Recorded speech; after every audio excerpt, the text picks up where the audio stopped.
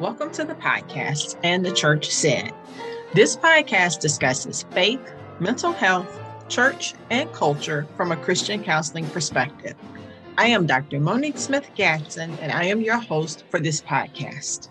Consider me your church counselor and consultant who is discipling the body and the members in mental, emotional, relational, and spiritual health. I am trained in both psychology and theology, equipped and equipping for the work of the ministry. Although I am a licensed clinician, this podcast is not intended to serve as therapy. We strongly encourage you to seek out your own personal relationship with a professional therapist.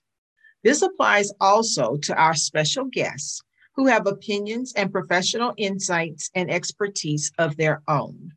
Their contribution is also not to be regarded as therapy. Our aim here is to hold conversation around these important topics regarding the church and mental health. So thank you for joining us for this episode. Hello, everyone. So glad to have you to join us on today. Thank you all for supporting the podcast. And as I always try to say, thank you for those who listen and share and support, even by ways of financial means. I really appreciate your support. This is a labor of love. It really is.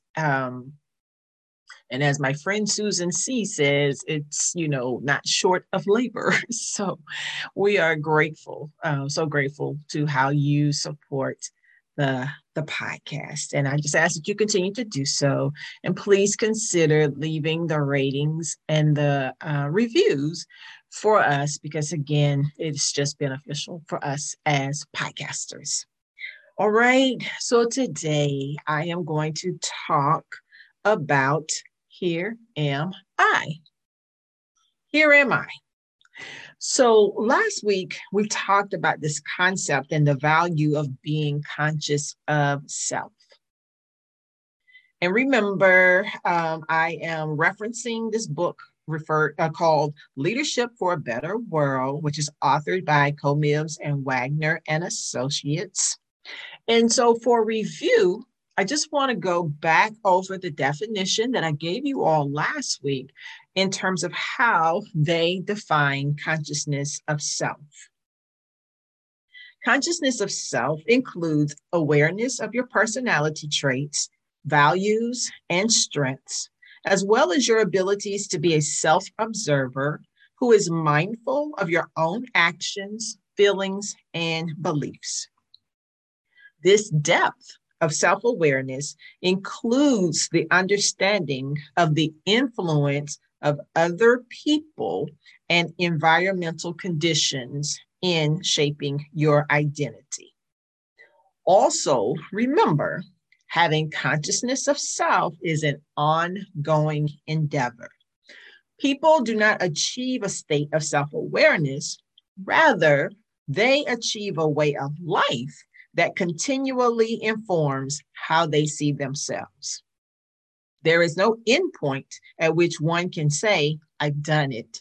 I know myself. So that is a little bit of what we talked about last week, on the podcast episode, Being Conscious of Self. So today we're going to take that same concept and we're going to just kind of walk a little deeper into this particular topic of being conscious of self. Okay. So I've said this quite frequently here lately that I'm in this space. And I'm going to use the term that Dr. Christina Edmondson uses, this holy imagination. So I'm in this space of using my holy imagination to reimagine church. And, again, for me, it's the community for healing, uniting, and restoring in Christian hope. Okay, this is going to be the online community. And again, we remember that when we're talking about communities, communities are made up of people, members, or individuals, however you want to term it, but people, members, individuals, we make up communities. And so how does our development and our emotional development, more specifically, how does this contribute to our being conscious of ourselves, conscious of self? Remember, for me, I believe that emotional development is a means of discipleship. So how is it that this area of our lives form us spiritually? Now, if we are considering showing up in communities, then there are others that we must consider. We have to find ways to not only be self-aware, but others aware also. Because we must consider others, that thought, that consideration should bring us right back to square one. Self. Am I aware of who I am as it relates to like my personality traits, my values, and all the other things that we named in that definition? Today, though, I just want to focus on values.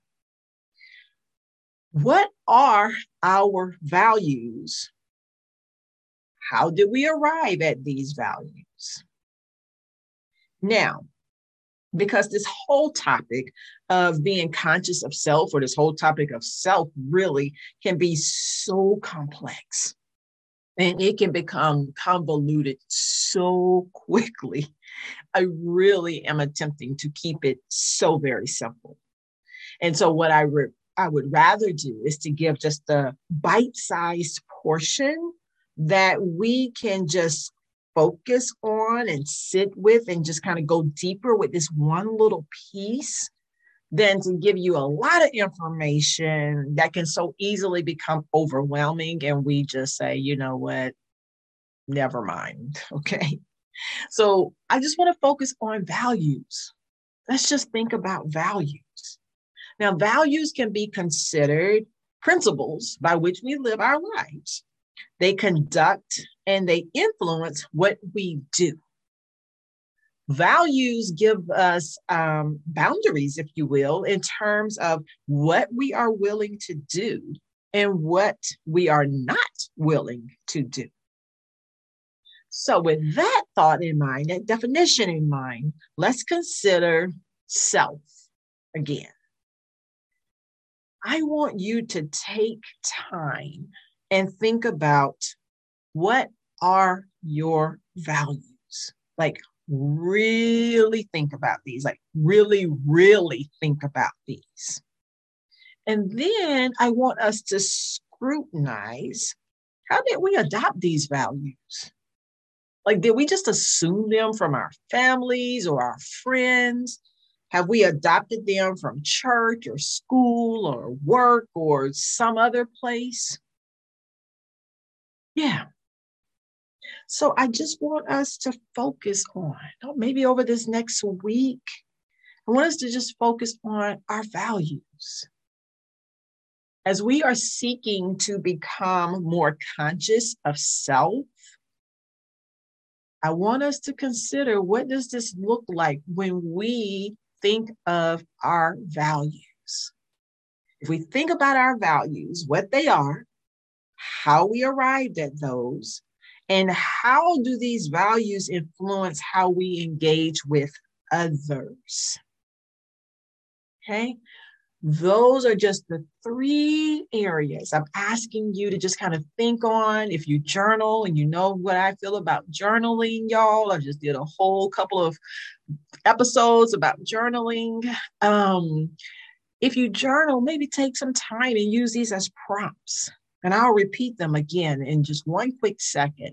But again, I just want us to take this concept of being conscious of self, and how can we become more conscious of ourselves as it is defined through our values. So the prompts, 3 areas. What are your values? How did you arrive at your values? And how do these values influence how you engage or you don't engage with others? I just believe that it is going to be so very important for us to consider being more conscious of self, or even just being conscious of self, especially as we are having to look toward this work of healing and uniting and restoring. And of course, all of this is to be done in the hope that is found in Christ Jesus alone. Isaiah 6:8 states, "Then I heard the voice of the Lord asking, who should I send? Who will go for us? I said, here I am, send me." Now, if this is going to be our response, we need to be conscious of who we are as we say, here I am. When we present ourselves in this way, who are we presenting? Now, of course, there's going to be room for us to understand who God needs us to be, especially depending on to whom he is sending us and where. Now, if we're going to, people who have been devastated by disasters, and depending on where they are, say they are in a part of a country, where they have had repeated disasters. And so they are very fragile and very vulnerable and very traumatized. Then we definitely have to understand, who do we need to be? If we're going to volunteer and say, here I am, Cindy, I'll go. I want to help. But we have to make sure we understand this sometimes, depending on where we are being sent and to whom we are being sent, there is room for us to have to recognize that we may have to understand how we might need to allow ourselves to be formed depending on where we are being sent. So there's room for us to say, if we're going to volunteer, say, here I am, there may be need for us to say, I need to submit myself to some training, to some formation, to some understanding, so that when I go, I am more of a self that is going to be helpful and effective and productive. So we need to be conscious of ourselves and to know how our values will influence how we interact with others. And again, especially to whom we are volunteering to go. We might assume that our values are such that they are healing and uniting and restoring. But again, I beg us to ask ourselves the deeper question: could our values cause injury or division or brokenness? What if they cause others to lose hope? I think that we have to pause, and I think that we have to ponder that. So as we draw closer to the resurrection celebration observance, let's remember that while we're still yet in this time of Lent, the things we might need to give up in order to be more like Christ, might not be what we think it needs to be. Sometimes it might be more effective for us to give up values that are harmful and hurtful to others than to just kind of will ourselves through, eating no bread or no sweets or having no soda or whatever the case. Now, I'm not minimizing those by any means.